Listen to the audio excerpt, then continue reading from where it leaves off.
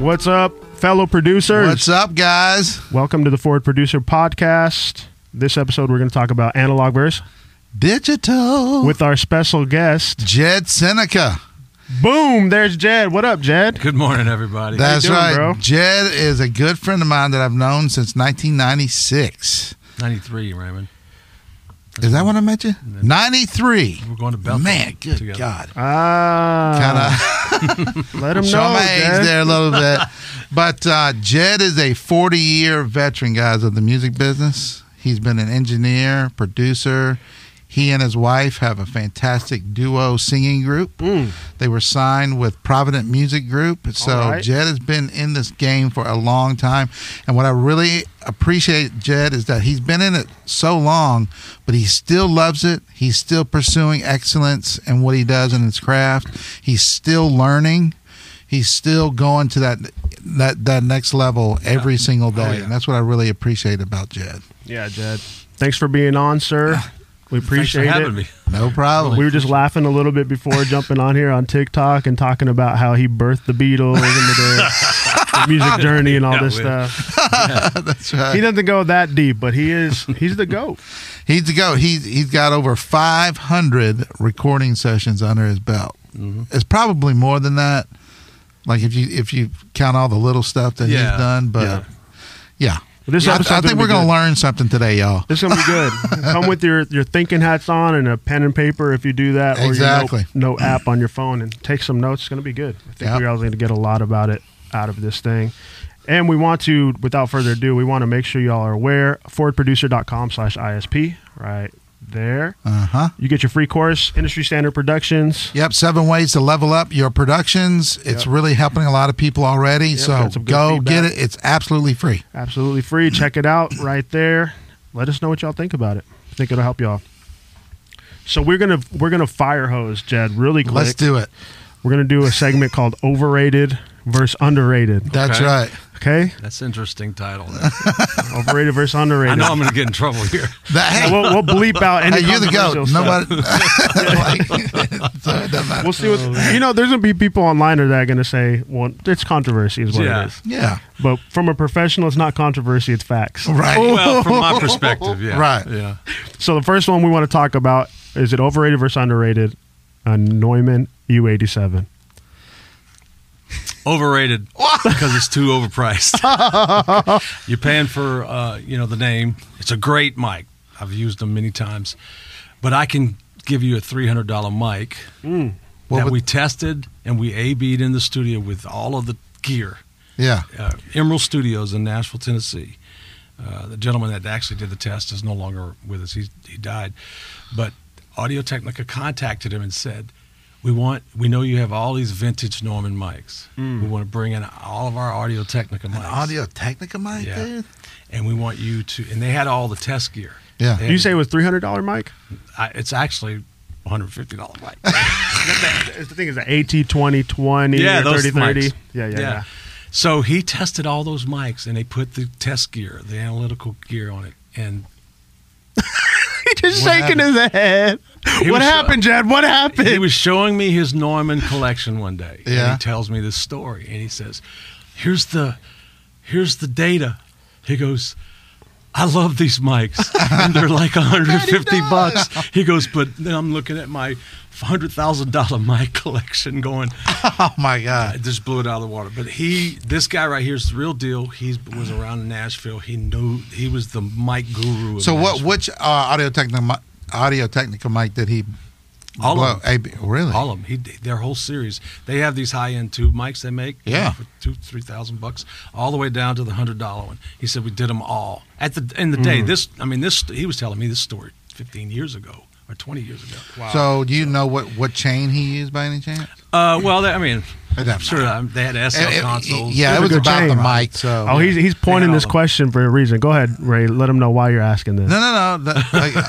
Well, because I might want to buy an Audio Technica. Okay. Well, I let you have one. You should have one. at Yes, your I house. do. Yeah. Yeah, it's a 4025. Yeah. Is it that what it is? I yeah. can't remember. Yeah, I have it at my house. Yeah. Jed gave it to me.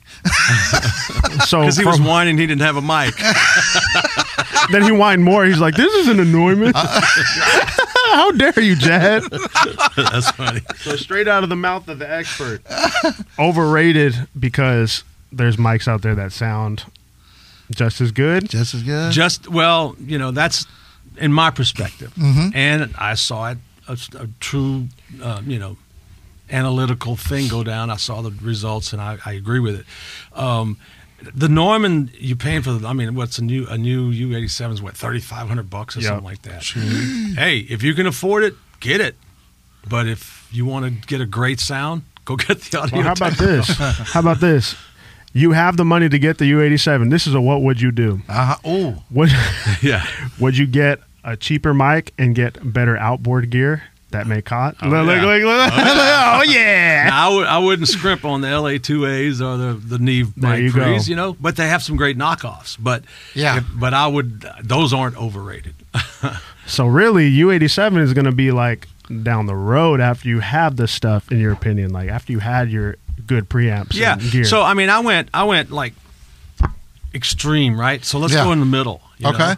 The 414 mic. yeah. It's $1,000 mic. Sennheiser, right? I think Yeah, it's a Sennheiser. No, is it Sennheiser? 414. I can't remember. Who I makes know it. what they look like. Yeah, it's a little Yeah, it's a rectangle Sennheiser. mic, right? Yeah. So the 414, the studio I worked in, and most where I learned how to engineer, did not have Neumann mics. The guy wouldn't own them. All right, he just wouldn't own he them. would not own them because he thought they were overrated. Oh, he was boycotting them. Yeah, he boycotted a lot of stuff. I mean, he even said that SSL was a boat anchor. Oh, Whoa. Because he had a Neve console, he had API Yeah, okay, consoles, okay. right? Yeah, he yeah, had yeah. British consoles that he literally liked, and so the 414 is about $1,000 mic. I think it's an AKG. Okay. Yeah. Oh, yeah, yeah. That sounds right. Yeah, and so if you really want a name mic, I would go to that. Okay. You spend a lot less money, and it sounds very similar to a U87. Because there's probably people who are going to debate me on that. Yeah. But I've probably done 300 sessions with a 414. I've worked in studios that had the Neumann mics, and I've used them, and I was like, sounds like What's the big 414. deal? Right. Dang. So I always I owned a couple 414s in my life and got rid of them. Yeah.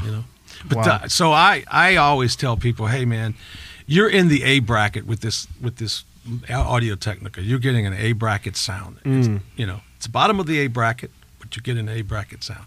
A bracket is like top of the line Sure. stuff, Yeah. sound wise. That's awesome. There we go. So next one is UAD Apollo. Underrated. Underrated. The Apollo. Yes. That's what I got. In my opinion, it's the best. It's the best interface out there for the price because it has that built-in processing, and the plugins are built into the unit, and the latency is lower because you get the Thunderbolt. Now, Let them know, Jed. Right. yeah. So you get the latest one with the Thunderbolt 3. Mm-hmm. I mean, it is like, The real deal. very good. Yeah. If you learn how to use it properly and you learn how to do the low latency in Pro Tools, and I use Pro Tools, so I'm always refer to that. A lot of people don't. They might use Logic or whatever. Amen, brother. And I'm not going to comment on that because I'm not a Logic user. Yeah. But Raymond is. Yeah, I use both. Yeah, Me he too. uses both. So but the UA stuff it's more expensive, but it's worth the money. It's awesome. I got There you. you go. All right. So the last one before we just get into, And by the way, I do have a Apollo. Apollo, yeah. Nice. that I don't. use. I'm left out. I need to get one. so I have can do actually that. 2 of them. Technically, yeah. Yeah. He's trying to donate an Apollo to me. Is that what he just I said? don't know. It might be less. All right. So the last one is Celemony Melodyne. I think it's underrated. Really? Yeah, because it's truly a box where you can make chicken salad out of chicken crab. Wait, what does that mean? Yeah, he just threw a crazy analogy. Man, I've done so many sessions, and I've heard the players. In Nashville, it's all session players that play on the stuff, right? And they're just like the best in the world, and they'll just kind of listen to the songs. And I mean, they cut some songs. You've been in those sessions where Buddy, my crew of guys, they'll cut 20 songs in one day. It's crazy. Country songs, and they're like, "We're gonna make chicken salad out of chicken crab today," because Right, it's just Because they a got bunch of- Melodyne. Chicken salad. Yeah, well, out of Melodyne. chicken Oh, crab. but that was where the phrase came from. That was where the phrase came from. Got it. But literally, I can take anybody and pretty much make them sound pretty good with Melodyne. with Melodyne. Yeah, because it's Nice. it's the autotune is good. I like autotune. I use it a little gentle autotune on most of the stuff I mix. But when I go to some heavy stuff, the Melodyne and Pro Tools just did a thing. They just changed their software so that Melodyne works better in Pro Tools. It's embedded in it. And It's very rare for Pro Tools to do something I know, to make it run more efficiently. Well, usually when you do Melodyne, you'd have to do it, and then you'd have to render it. Yeah. It would take long.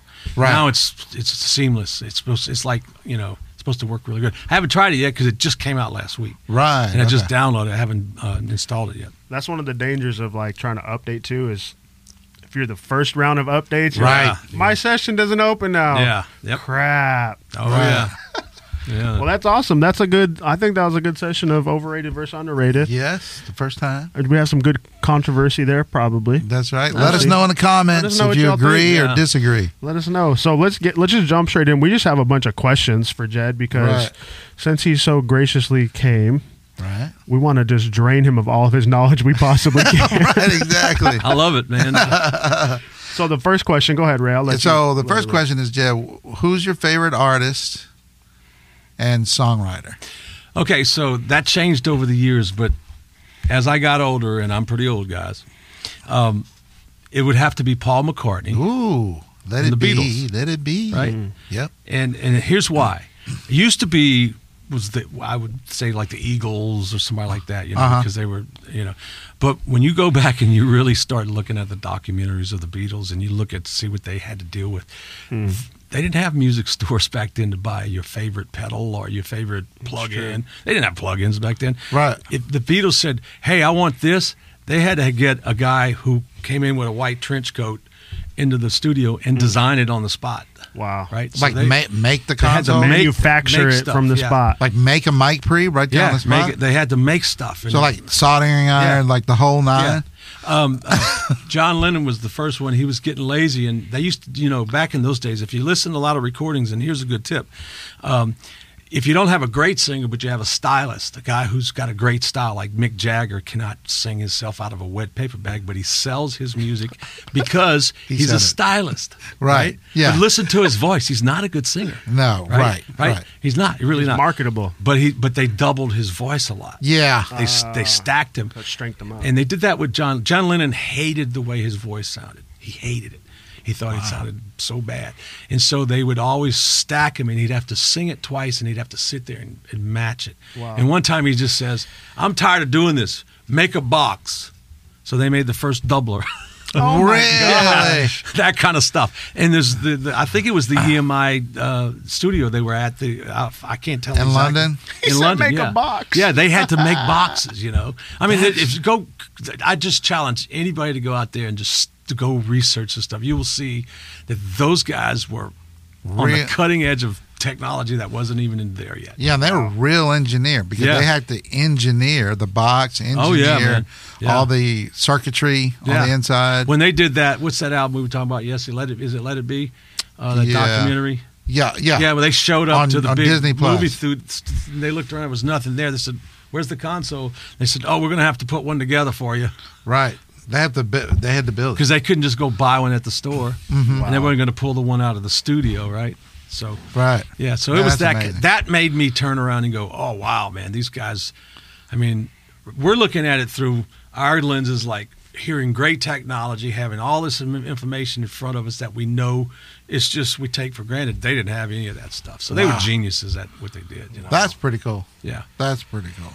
So I'm a big fan of making fun of Ray whenever he talks about Me too, man. fatness and the sound of analog. So how would you describe analog sound? You could use the same terms as him too. Okay, so it is a warmer sound, and it's a warmer sound because it naturally rolls off the high end. What do you mean naturally? So when an analog, when the tape goes on past the head, the recording head, there's a reel to reel, and it's going like right.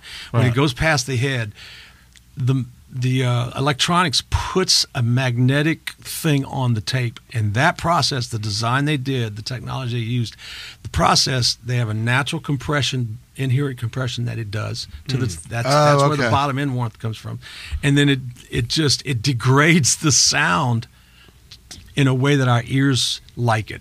Huh. And so analog actually degrades the sound, but we're so used to it's so musical sounding to us, right? That's all. And digital doesn't do that. It's a one-to-one. You give it this, and it gives it right back to you exactly how you give it. And so people were used to this musical, nice sound happening that went away when digital comes in. Everybody freaked out and thought digital was too harsh, too brittle. Oh, right. Okay, because it didn't do that process. Right. So what, digital tape even do that? No. Was digital tape 1-to-1? Digital tape was 1-to-1 because it was still digital. Interesting. Yeah, the way So it like was ADAT, landed what to you're talking about. Is that what it is, the ADAT tape? ADAT was one of the first digital recorders that was affordable. So Mitsubishi, when I was working in Nashville I remember at these studios, they had Mitsubishi was the top recorder they were using. We had 32-track 1-inch tape. Right. Remember, and that was revolutionary for me because I sat in the studio many times before that and used Studer recorders, 2-inch. Oh yeah, he's the Studer master. Yeah, he's a Studer master. Not master, but I've used it. There's a lot of guys. He's being humble, y'all. He's being humble. We know. So, we couldn't do it. Well, and the digital realms made it a lot easier for engineers because Studer, when you did analog, you had to, if you put an Ampex roll of tape on the reel, you had to get that recorder set for that tape. You had to bias it. You had to set all the little bitty pots and everything. See, this is how you know he's the master. He knows all about setting the bias. Right. That's what engineers had to learn how to do back in the day, in the 80s, 70s, and 80s. Digital, you don't do any of that stuff. Right. And so I got in on the tail end of the analog and the beginning of digital in Nashville, so I still had to learn how to do analog, but the digital thing came on really fast, so we quit using analog because the digital and the studios I was working in had great consoles, and so we didn't lose the bottom end. Okay. Right? Because the consoles, mic pre's and the EQs and the compressors we're using we had tube stuff. So you just track We just into digital through all your. We actually liked digital better at the time because it didn't add that other thing to it. We had to compensate the harshness. It added bottom end, so we couldn't use as much of the tube stuff because it was double whammying the bottom end, right? Interesting. So when we went to digital, that's what I noticed. I was using all these tube mic pre's and all that stuff, and I was like, "Oh wow, man! I don't have to. I can do this instead." Right. And so your ears are very key to this too, to learning, training your ears. So would that technically be? I'm thinking like we're talking about digital actually reproducing the exact sound. So technically, would analog be coloring the sound? Yes. So that's what the tape machine would do is color it. That's a good terminology to use. It would color the sound. But at the time, they didn't know it was coloring. They're like, "This is it. This is the reproduction of my sound." Yeah. So when I was, I forgot what year this was. It was the middle '90s. Yeah. So I don't know if you guys know who Chet Atkins is, but Chet Atkins was a big time guitar player out of Nashville. He's a legend. He's actually the guy that got Nashville going. One of the guys that got the recording industry in Nashville going. Nice. He owned the RCA building, that RCA, that Elvis cut RCA Studio A and then Studio B. And Chet Atkins was doing an album. A guy named David Hungate was producing it, right? The original bass player for Toto. Yeah, I played with.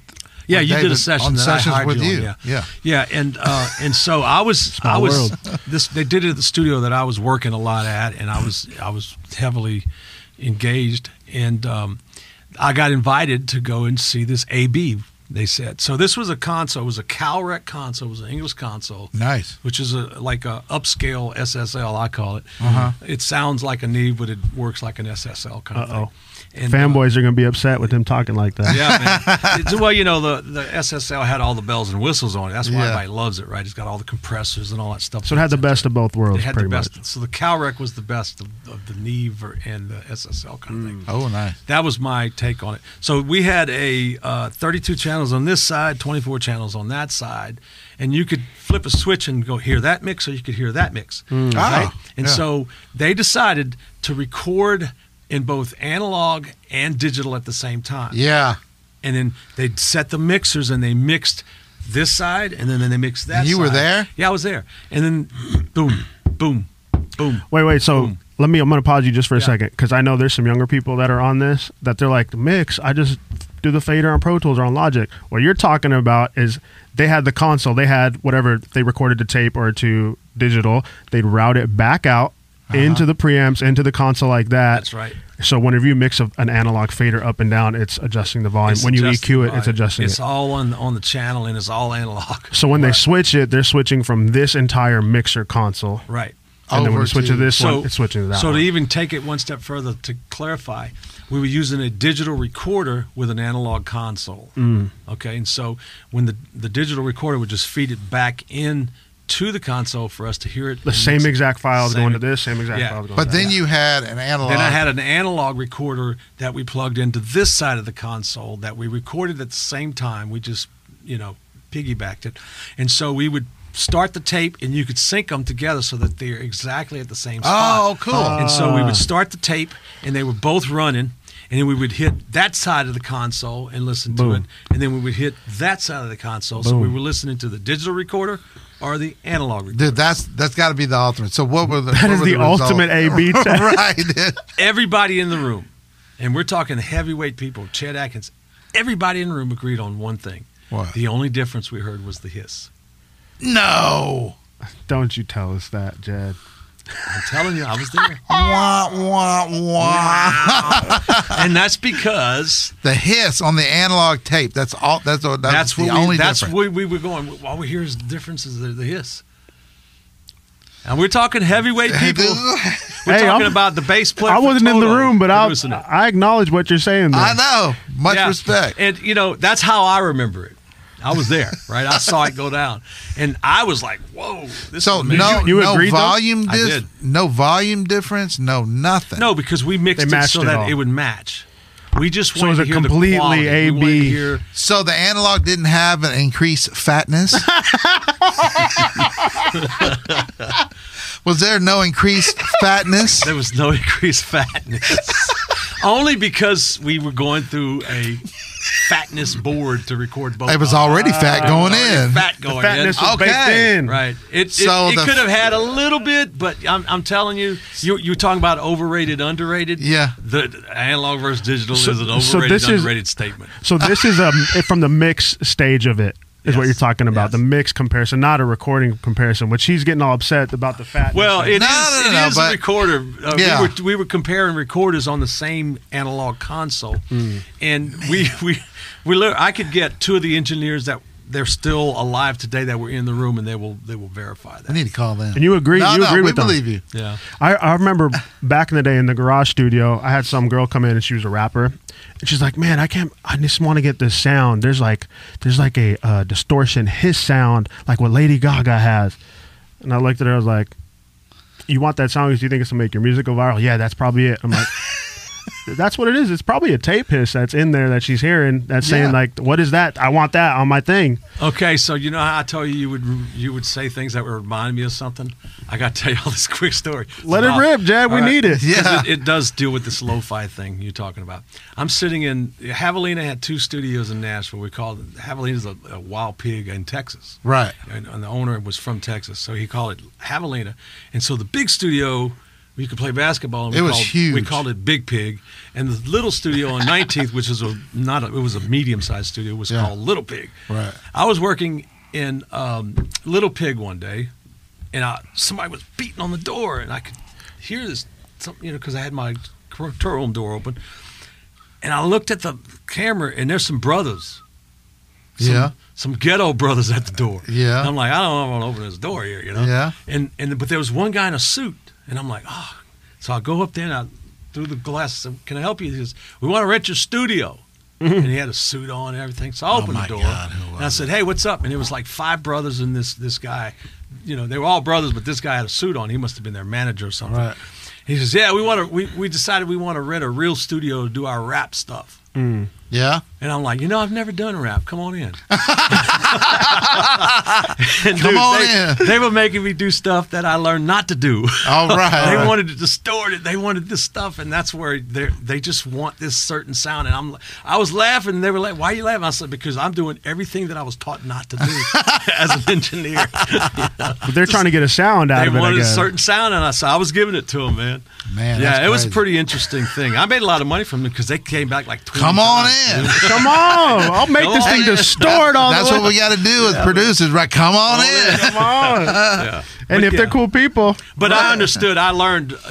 They were trying to get a sound. They were trying Right. to be innovative. Yeah. Right. And they were degrading the sound to what they liked. They thought sounded good. well, Yeah. modern rap mixes now, they do a thing, like some of them may put a little clipping on the main vocal, but they'll do an ad-lib track that is a telephone with distortion, Yeah. Sure. reverb, delay. You hear it on all of them. And that's Yep. probably like maybe the evolving from that sound into what it is now, or maybe that was them catching that. I don't Yeah. know. Yeah. Yep.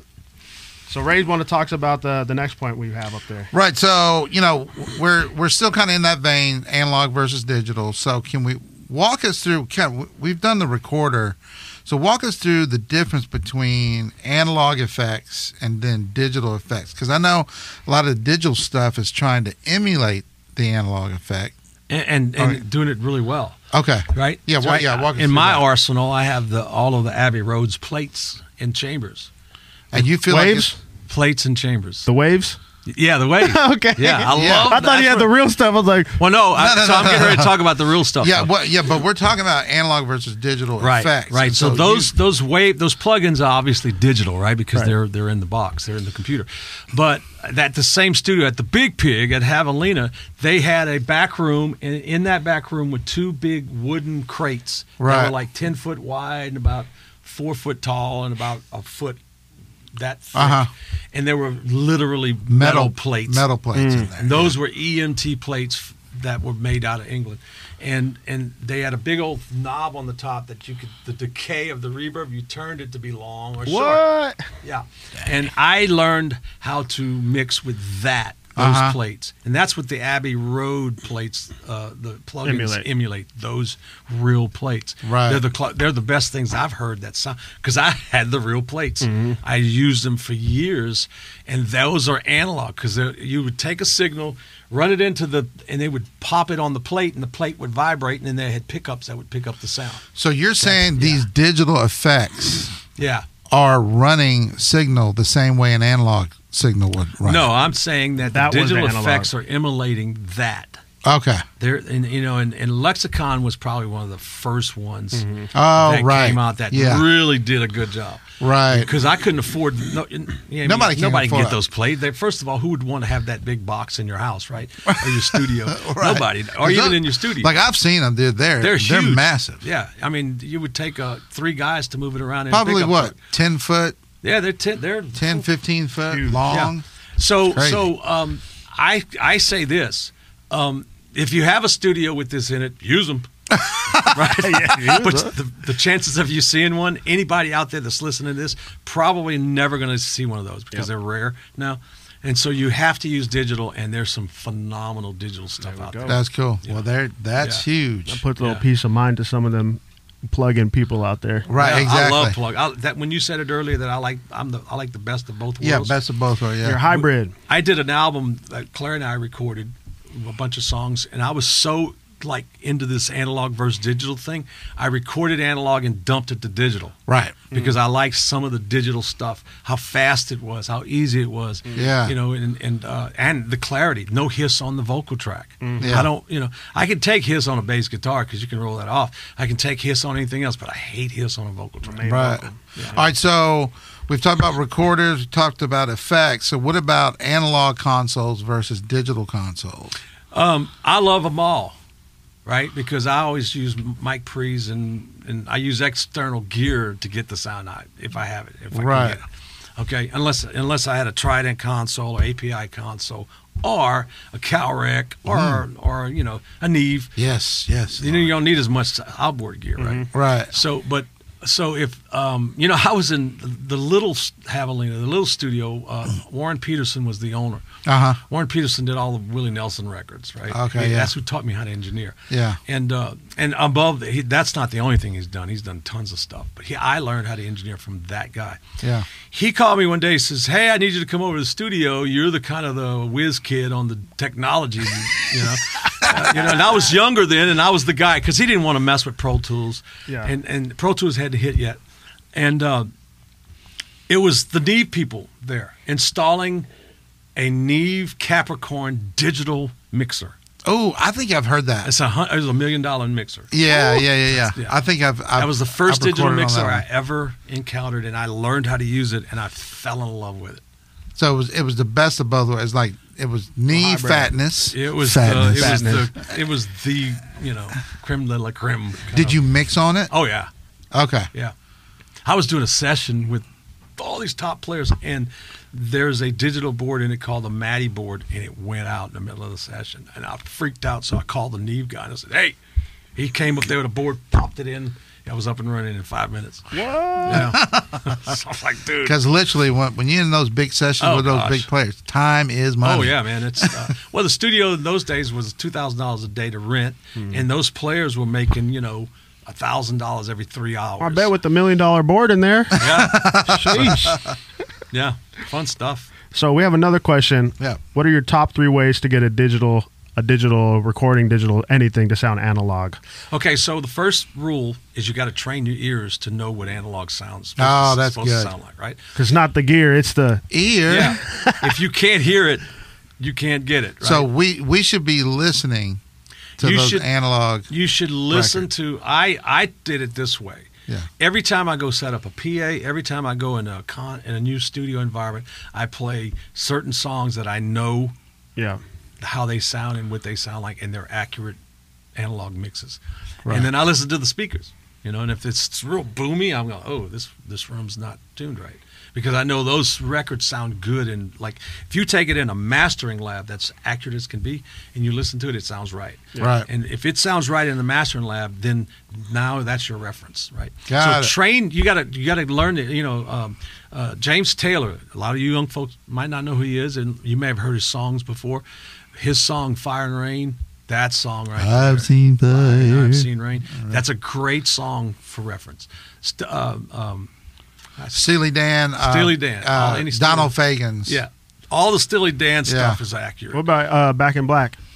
Yeah, that stuff's accurate too. I like referencing that one. If you like AC/DC, that's a good one. They're going to all those analog of the late 70s, early 80s. Mm-hmm. If you go early 70s, the mixes aren't as accurate.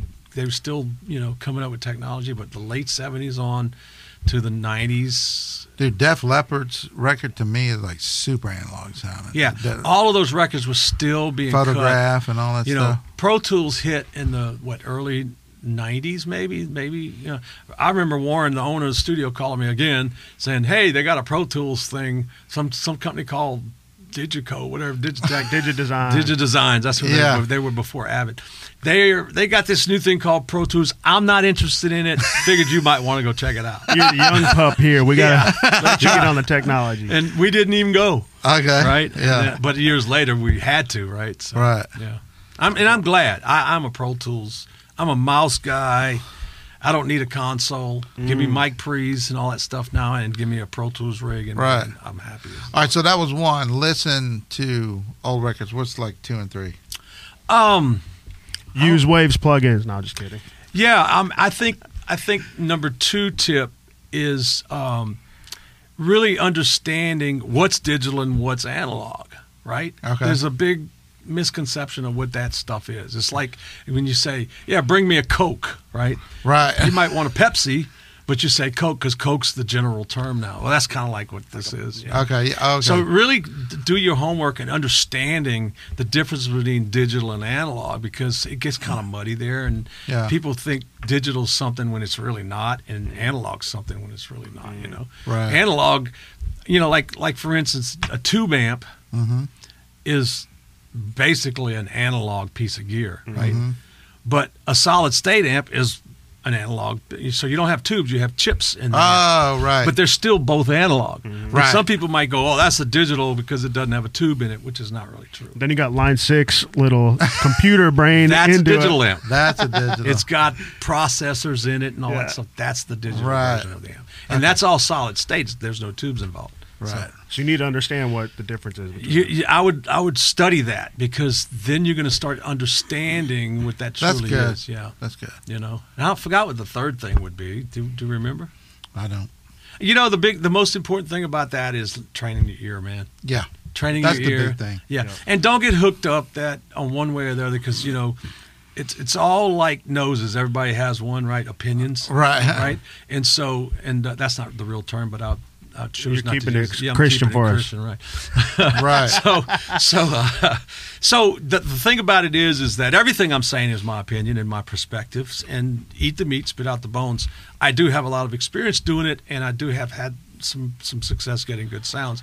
So you might want to listen to guys like me, but then eat the meat, spit out the bones, and go learn it from yourself. Don't take what I'm saying for granted. Yeah. Go figure it out yourself. check too, it out, you know? yeah. Use what I'm doing, kind of, and expand on that. Right. That's great. You know?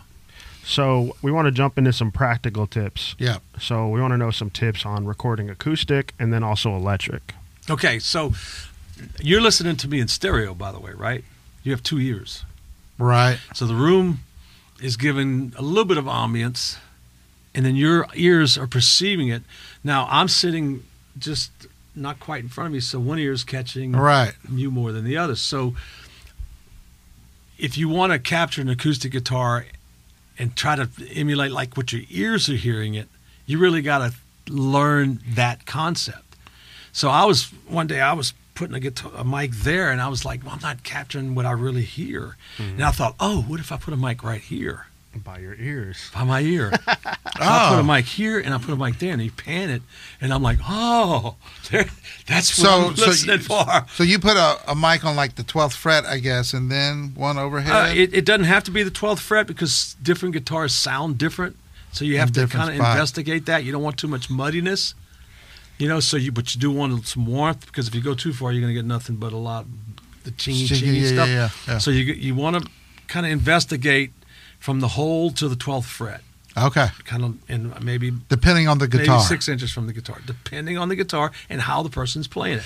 And then that's another good tip, man. Like, it's very instrument dependent. So Yes. don't And everything's player, not too. cookie cutter. No, Just it's because not. something It's works using on- your ear, Right, Using right. your ear. That's a big Train tip. your ear, man. Yeah. And so Explore the space. Yeah. You know, the best thing I tell young people is, man, use your ear. You're listening to me in stereo, so everything we got to do it in stereo. That's right? good. You know, Yeah. but if you put a mic up here and you put a mic there, you're going to get a nice stereo spread, a natural stereo spread. Uh-huh. And this is going to add a dimension that's going to make it sound natural to you. And that's what most people don't get, the natural sound. Right. They get the front sound of a close mic. And I do that with drums too, by the way. Yeah. So, Nice. you know, I don't mic drums. And that's another tip, mic and drums. You don't want to mic drums like they're 8 different instruments. Okay. You want to mic drums like it's one set of drums. Right. I actually follow, if I'm having to do a mix on drums, I actually do what Jed first mixes the room first, and Yeah, then bring I up add, the individual. I add the clarity. That way it sounds like a set of drums. I don't. It's right.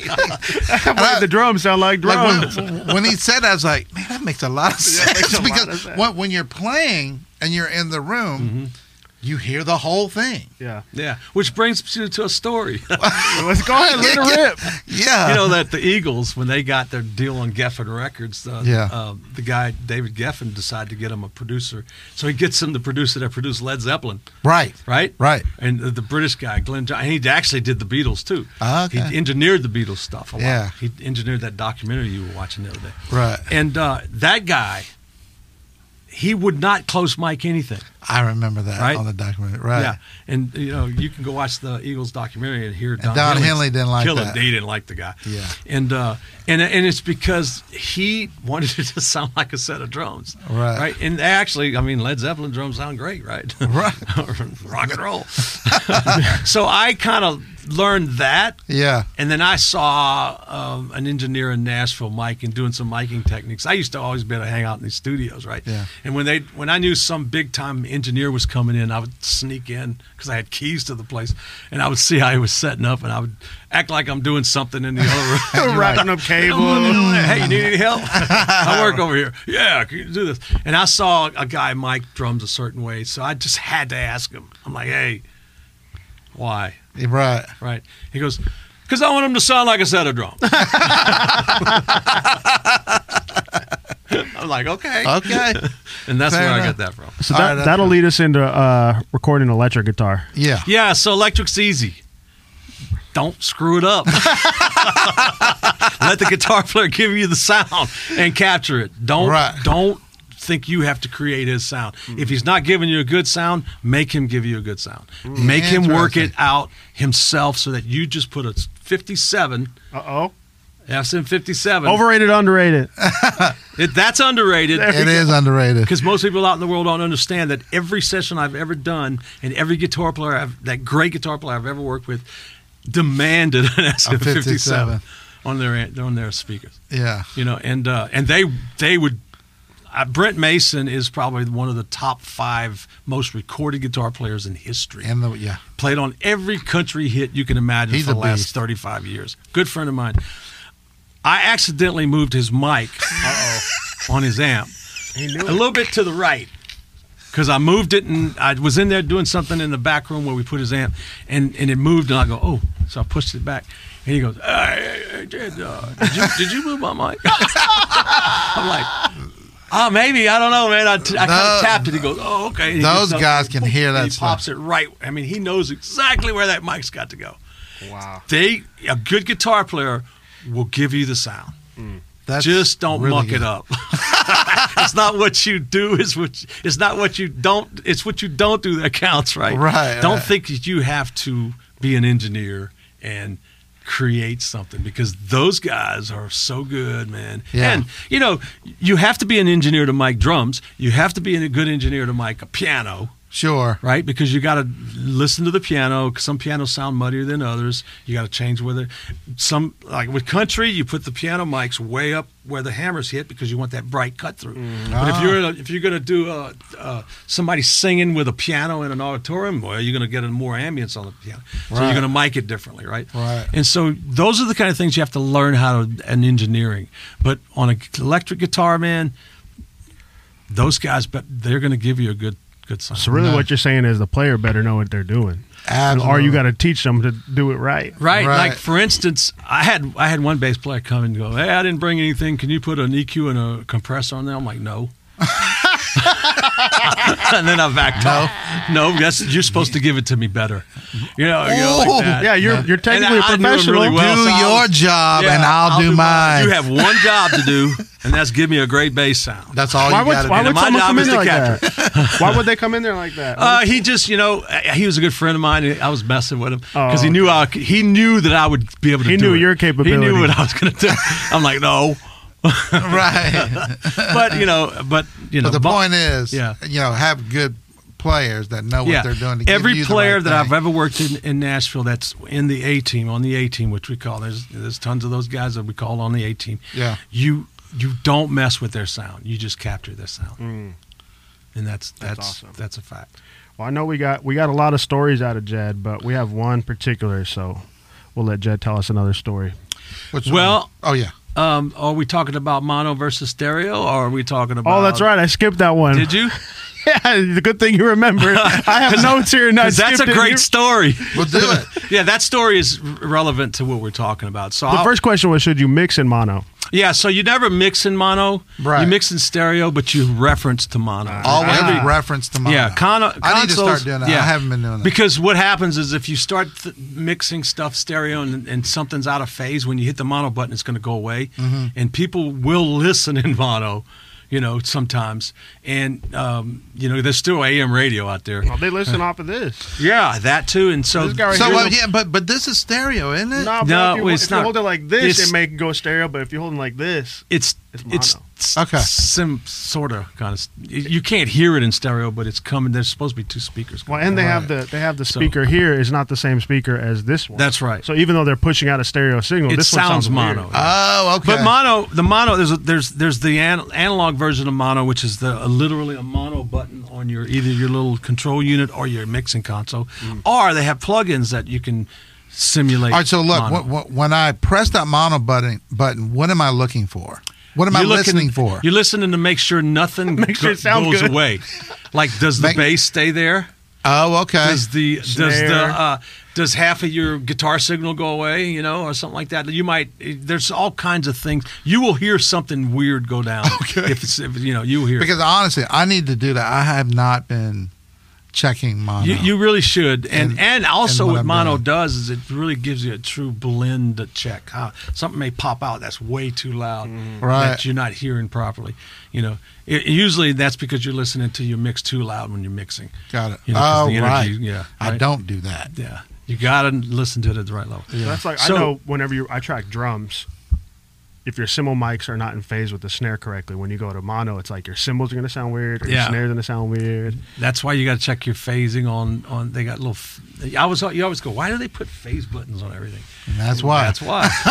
Did you check that with your mono button? Right. You check right. your drums. Can you give us a nerdy description of what phase actually is? Yeah, so I can give you a nerdy to technical. 'Cause Yeah, I correct. actually I went mean to the correct I definition. went to school to be an electronics technician, so I'm a bona fide electronics guy. Ooh. And so signals have waveforms, right? Right. So a waveform could start here, go up, come down, and come back out. Yeah. So if you have one that's out of phase, it's going to start at the bottom and go up and go down. So you have one going up and one going down. So they're out of phase. They cancel each other and they out. cancel each other out.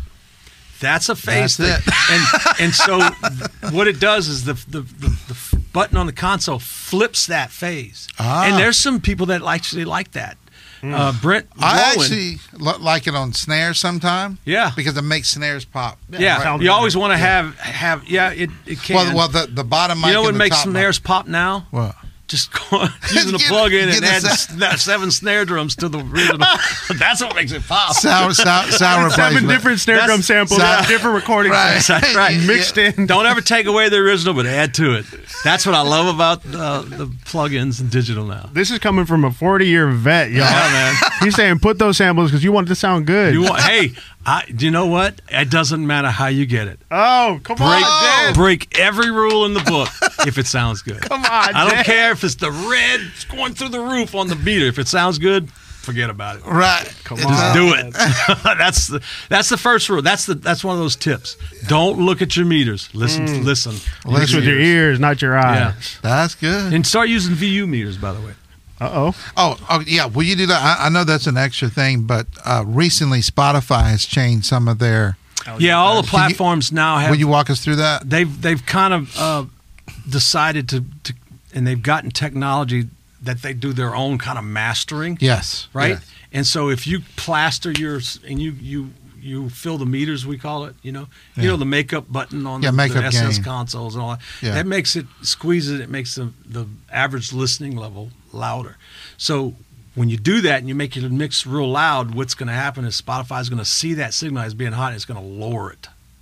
How far down? Like To really their average. Yeah, so what you think let's say somebody that didn't do it, yours is going to sound less than theirs because that technology is not working on theirs as much as yours. And their dynamics going to be hitting better. Yeah, So exactly. Their So then, what's dynamics are gonna be the better. solution to that Spotify change?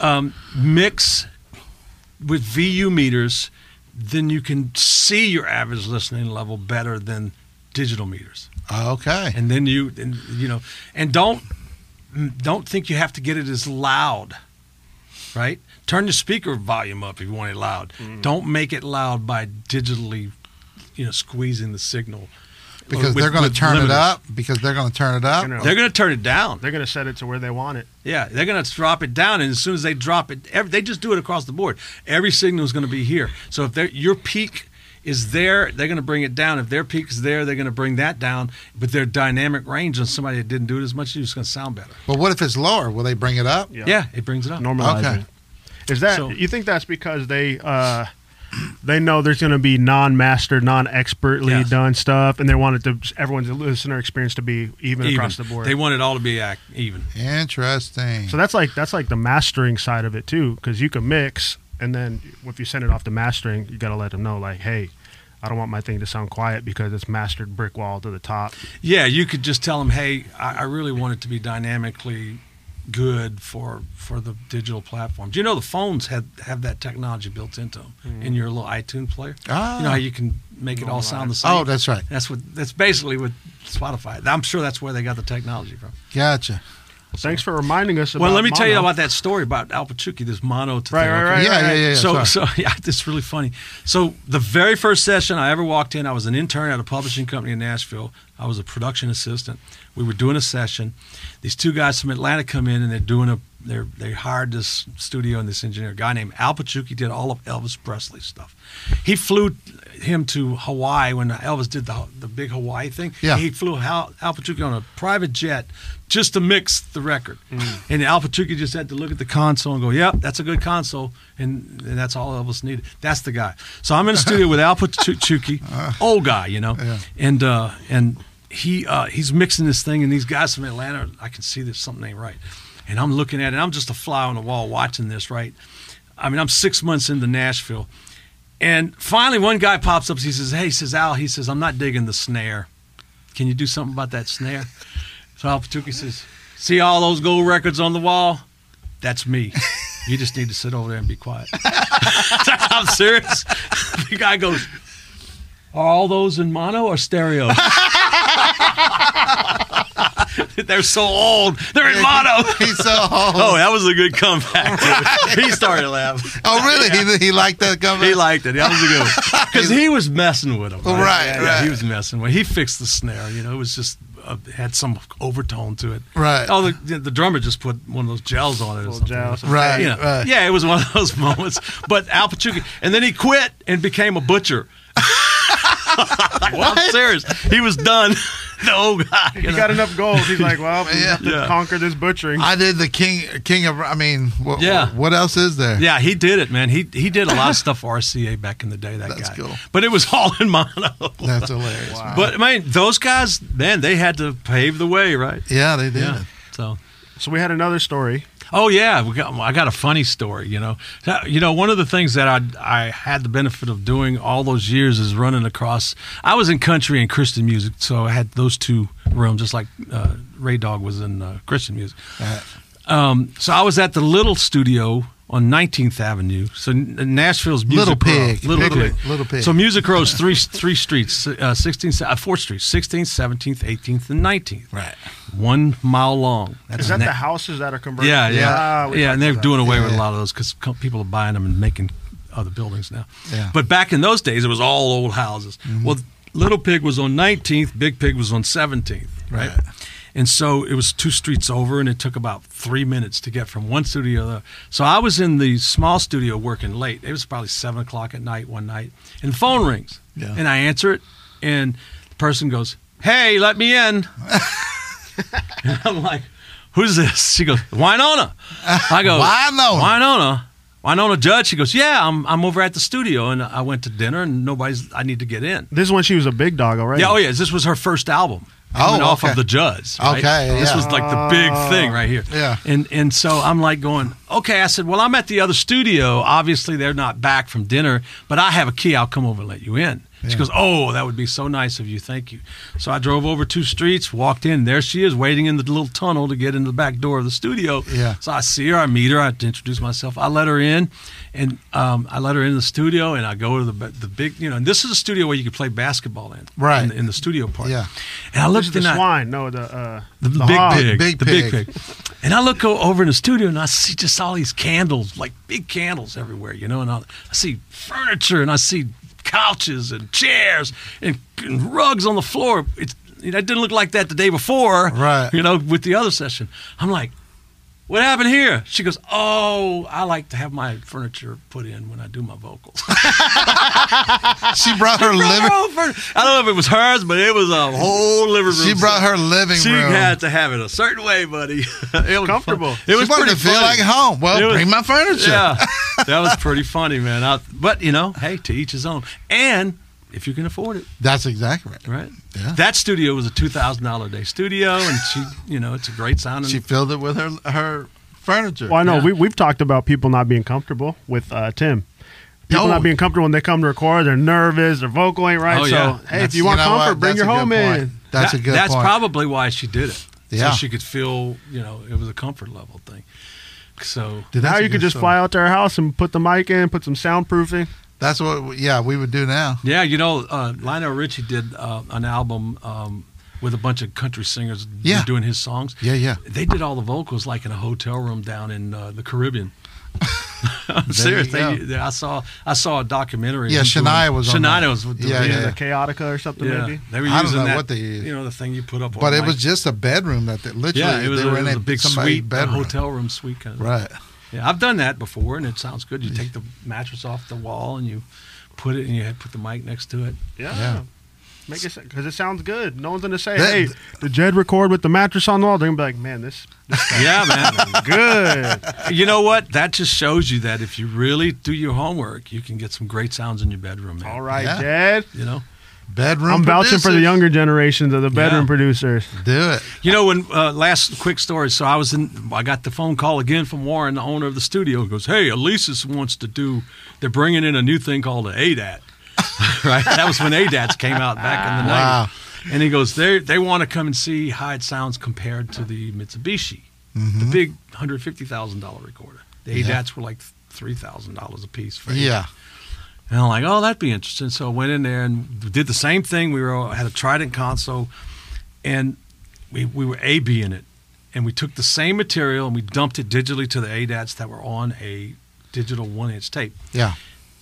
And I'll never forget Warren's comment and his face after we A-B'd it. He goes, "I will be out of business within 5 years." Wow. And it was true.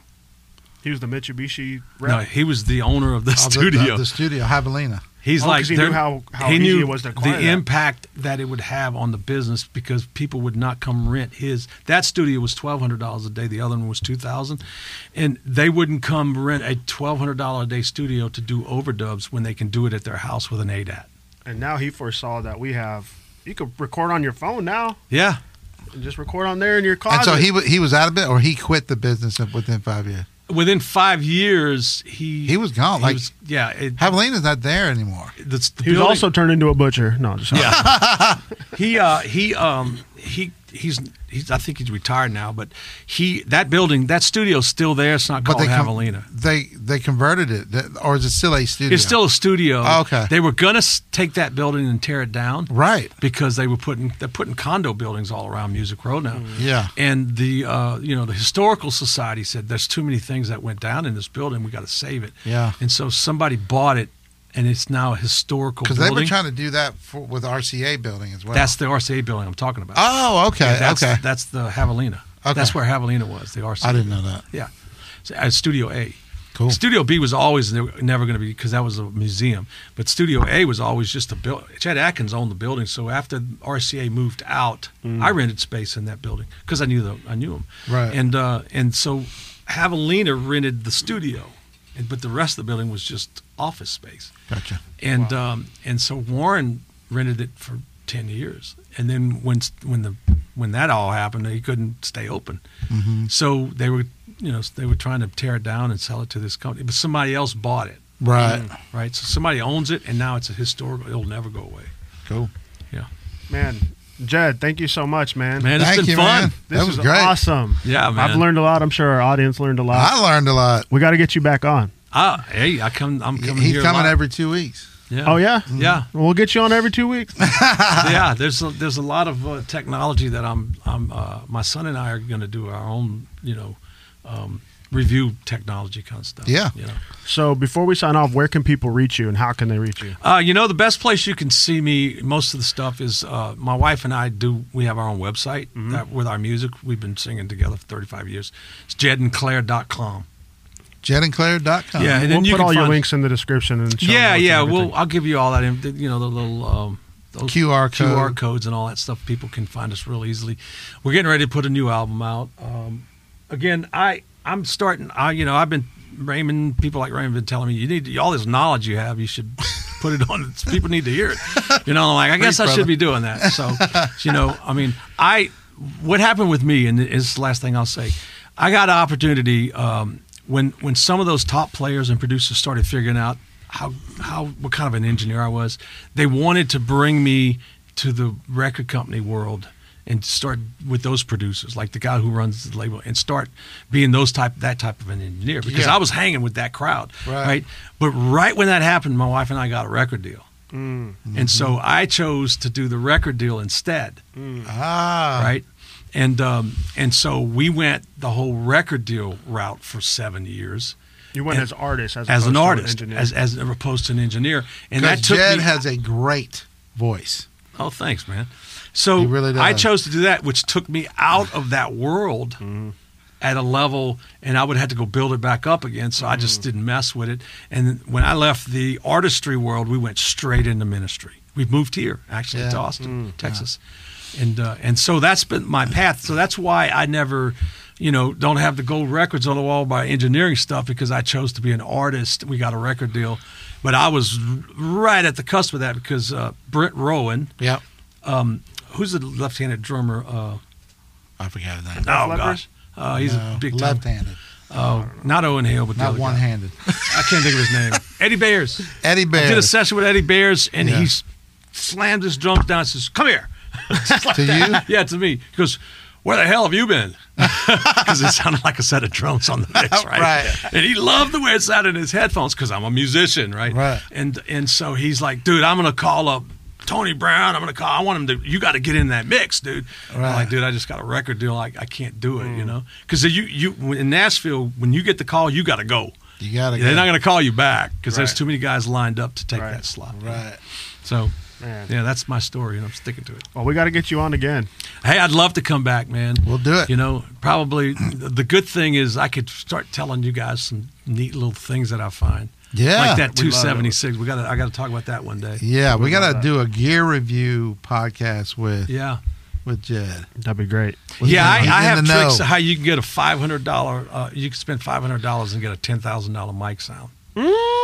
That's what we need. We need that right now, Jed. Oh yeah. Well, if you go look for Jed Seneca pretty soon, you'll find that on the internet. But I'll be happy to come and help and talk to you guys about that stuff too. Okay, great. Done. Well, just a quick reminder, make sure y'all go to forwardproducer.com/ISP. Get the course completely free. Also, make sure you like, comment, share, subscribe, everything, do all that stuff. If you like the content, share it with people. It's going to help us out a whole lot. That's right. So until next time, y'all, we'll see you later. Peace. Peace out.